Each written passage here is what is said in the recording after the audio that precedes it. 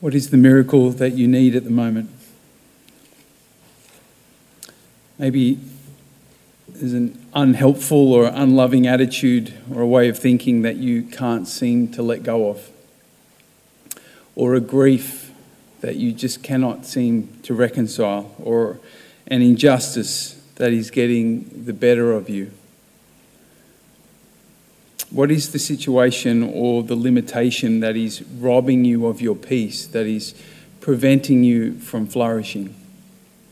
My invitation today, on the eve of this most sacred time of year, is to ask the Holy Spirit to help you to identify what that is.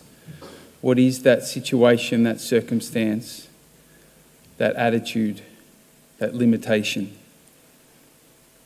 And once you've got it, bring it with you. Bring it to God over these celebrations of Holy Week.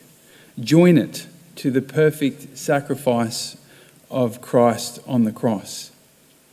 Expose it to the power that overcame even the finality of the grave.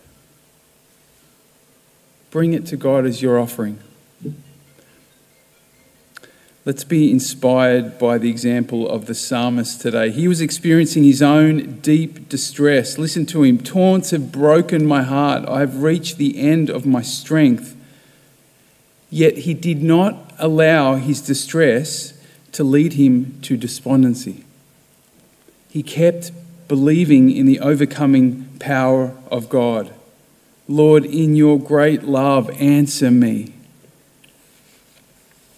He maintained an expectant spirit, so even in his distress, he was able to give praise and thanks to God. I will praise God's name with a song. I will glorify him with thanksgiving. See, despite his trouble, the psalmist remained confident because he knew the heart of God. As he finishes today, he says, "The Lord listens to the needy and does not spurn his servants in their chains."